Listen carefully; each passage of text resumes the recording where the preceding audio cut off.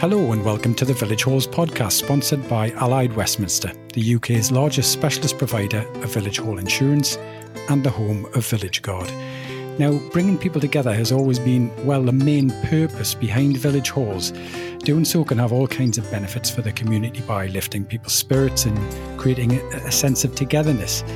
My guest today is Sian Highnam, who, along with others at Fontmell Magna Village Hall in North Dorset, has been developing a fascinating initiative that not only brings people together, but also works in partnership with the local surgery and tries to improve the health and well-being of the community through something that's known as social prescribing. Hi, Sian. Thanks for joining me today. Hi, Johnny. It's great. Thank you for inviting me to come and talk to you. No, it's a pleasure. Thank you. Now, I'm really looking forward to hearing more about, your social prescribing partnership and what that's all about and how it works. But before we talk about that, tell me a little bit about you and your connection with the Village Hall there. My name's Sian Highnam, and I was a piano teacher for 18 years in a local primary school in the village, Fontmell Magna, and also in the independent school Claysmore, just up the road. Had 18 very, very happy years there. Prior to that was in business management, and was always involved in community activities, mainly through music, if I'm honest, with concerts and those kind of community events. But really felt that I wanted to get more involved with village life, as my children are now old and hairy and have left home. I had a bit more time on my hand from that point of view. And it just seemed the right time in my life to think about doing a little bit more in the village. So I decided last January, before the world changed, that I would take a step back from teaching, and I gave two terms notice at the end of August and decided then to get more involved in charitable work, not knowing for 1 minute that everything was going to change during that 6-month resignation period. Yeah, great timing, yeah. Absolutely. But, probably quite fortuitous, because it really gave us time to really establish some community activities and to really crack on with the work. Okay, so that brings us nicely to something called the Fontmell Friendship Garden, which is the main thing you've kind of been developing since then. And how and why did that come about? So when I left teaching, or just prior to leaving teaching, I had gone to a Village Hall Open Day event where I met the new chair, Rosie Ann, and the new secretary, Lisa, in a Village Hall Open Day. And I really went along just out of interest because they'd been looking for a Village Hall's bookings manager, and the vacancy had been there for, fair to say, a few months. And I met Rosie Ann and Lisa and was just so inspired by the work that they were doing in the community at that time. They were establishing community lunches, for example, having already identified that there was some social isolation in the village and there was room to get people together. And we'd already established, or tried to establish, some links with the Blackmore Vale practice, our local health practice, and they were very keen to do some work with the Village Hall, because the surgery in our village is actually situated right next door to the Village Hall, so it couldn't be better placed. So we've been talking about things like food banks, we've been talking about maybe having a community hub, those kinds of initiatives, and then COVID hit. So everything ground to a halt from that point of view. And I am a lifetime avid and passionate gardener, and had already been thinking whether we could do something with gardening. And it was a conversation with the social prescribing lead who came to our early Christmas fair, I should say, in October. And I asked her what were her views on maybe us having a cut flower garden.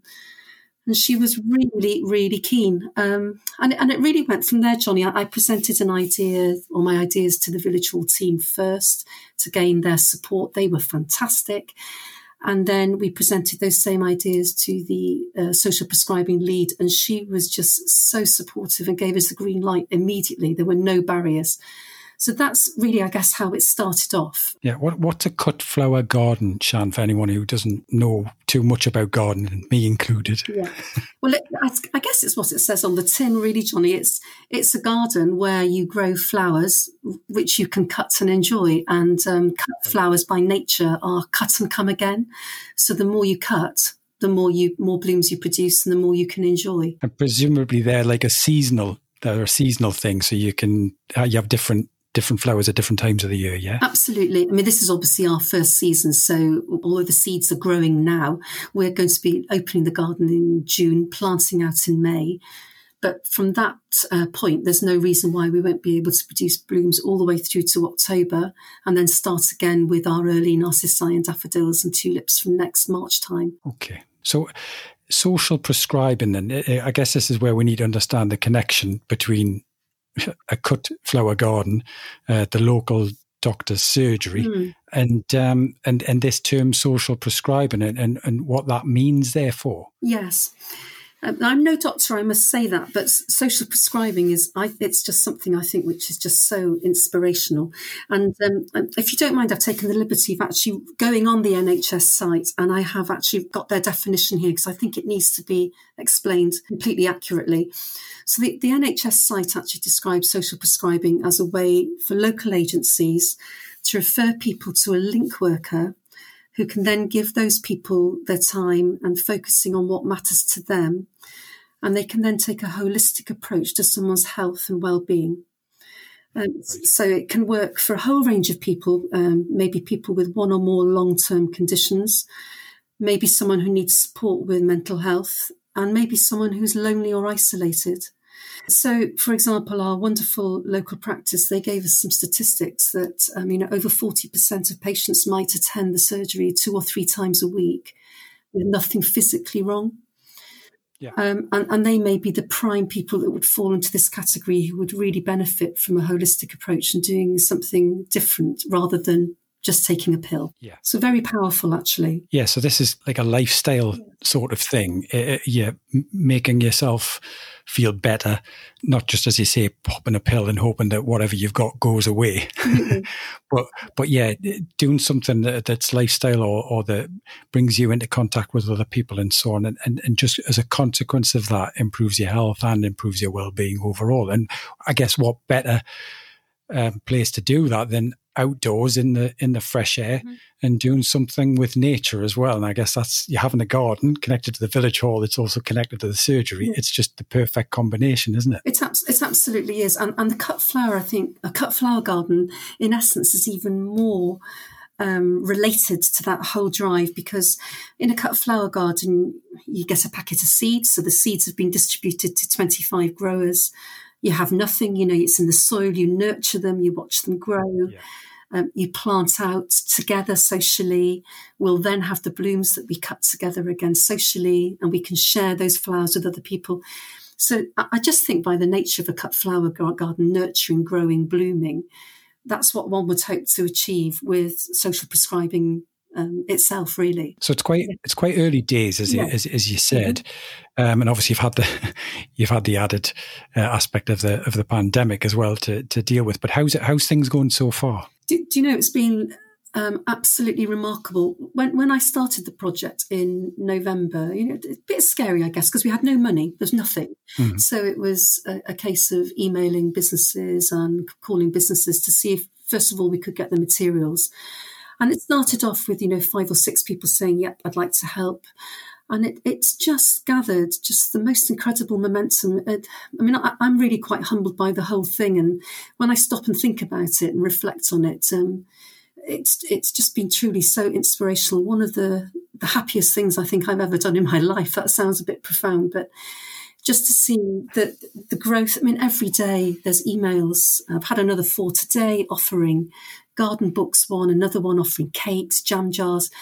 And everyone, irrespective of their age or their ability, has been able to offer something to share in the whole project, which it's just been fantastic. It's certainly exceeded all my expectations. Yeah. And it's great when you see that momentum starting to develop with something like this. So where's some of the funding that you've needed come from, Sian? A lot of it's come from local businesses. So we've had some big local businesses, BV Dairy, Waitrose, Tesco's, Wessex Fire and Security, Home Base, and some garden centres, Oasis Garden Centre, Cranbourne Garden Centre, Gold Hill Organic Farm. And they provided us with all the materials basically for the garden.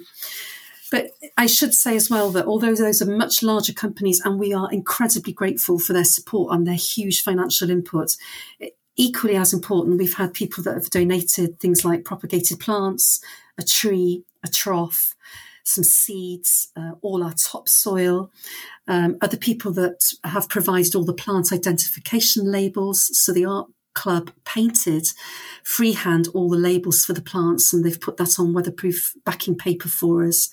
The craft group have made all the bunting and big banners for the garden, which will adorn the garden when we open.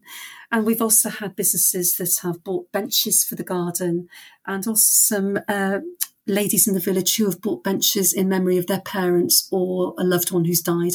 So that's very poignant as well.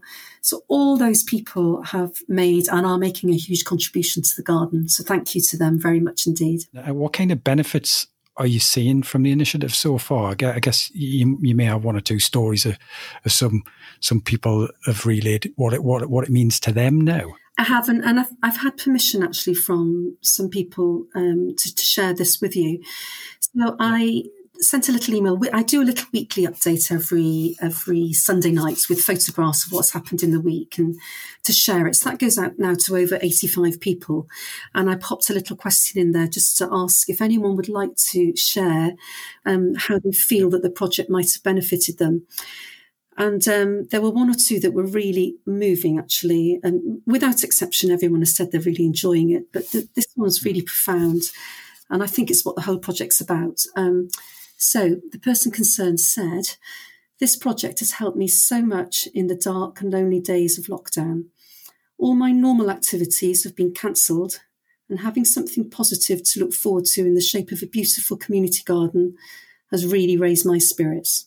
I just thought that was lovely. And another lady said, "The ability to take part in one way or another when there's some sort of disability involved has been really welcome and inclusive," which is great. And the third one, perhaps I'll give you three. "The Friendship Garden has brought back the community feeling in the village after being unable to meet up.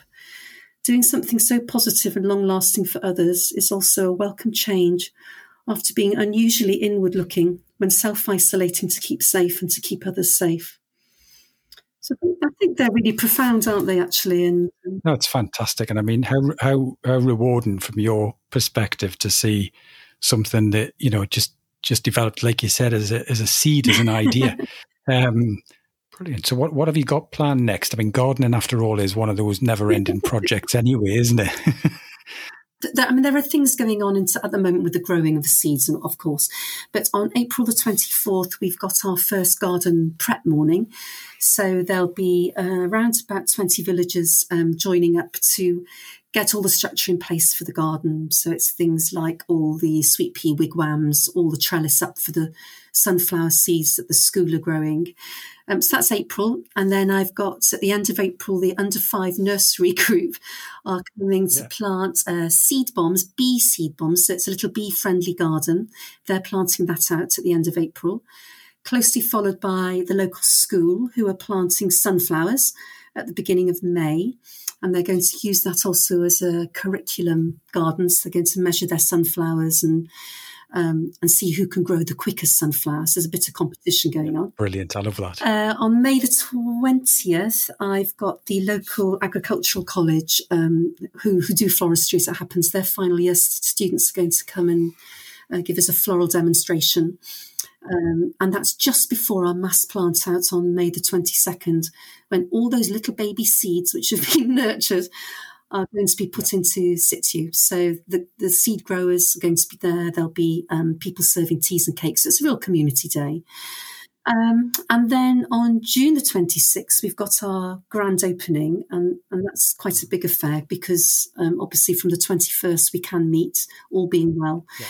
So there's live music, country dancing, the local pub, the Fontmell, are going to do a barbecue and bar, big raffle prize. And I've approached only local businesses for that. And 25 local businesses have all come up trumps and have provided the most wonderful prizes, which is fabulous. I know we're going to have a plant stall. We're going to make jars of joy. So those are jam jars filled with our cut flowers.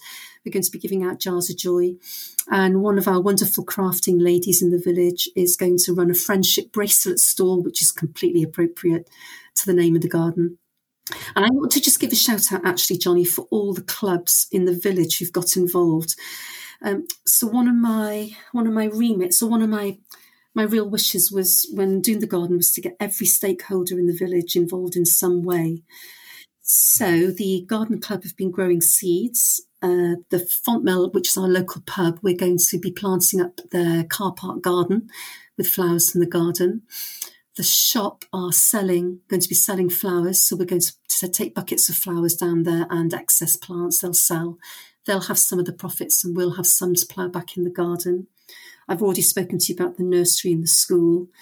The church are going to use the flowers for flower arranging. I mustn't forget anyone. The Spring Hill Trust, which is an amazing garden in our village, they are going to be, they're building 2 beds for us and are going to provide a calm garden for us.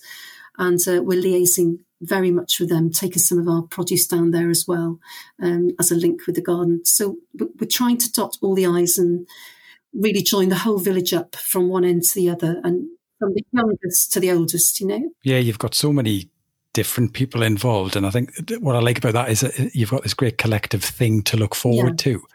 As you say, hopefully everything will open up. Things aren't looking too bad now, and obviously that day will come anyway. I just think that idea of everybody having a single thing to really look forward to and to enjoy in the summertime is just wonderful as well.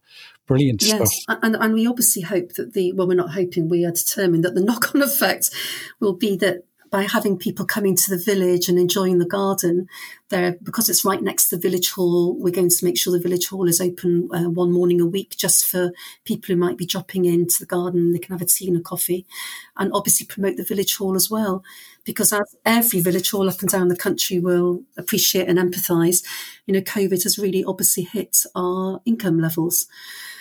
So anything that we can be doing to promote the village hall alongside the garden and to be in partnership, which we are, it's also obviously going to be beneficial to the village hall as well. Hopefully, Sian, a few other village halls will feel a little bit inspired by this as well. And I'm just wondering, if social prescribing is something that they are interested in, what's kind of the starting point with this? What would you suggest, having gone through all of that? So basically contact their local health partnership, and all health partnerships at the moment will have a social prescriber.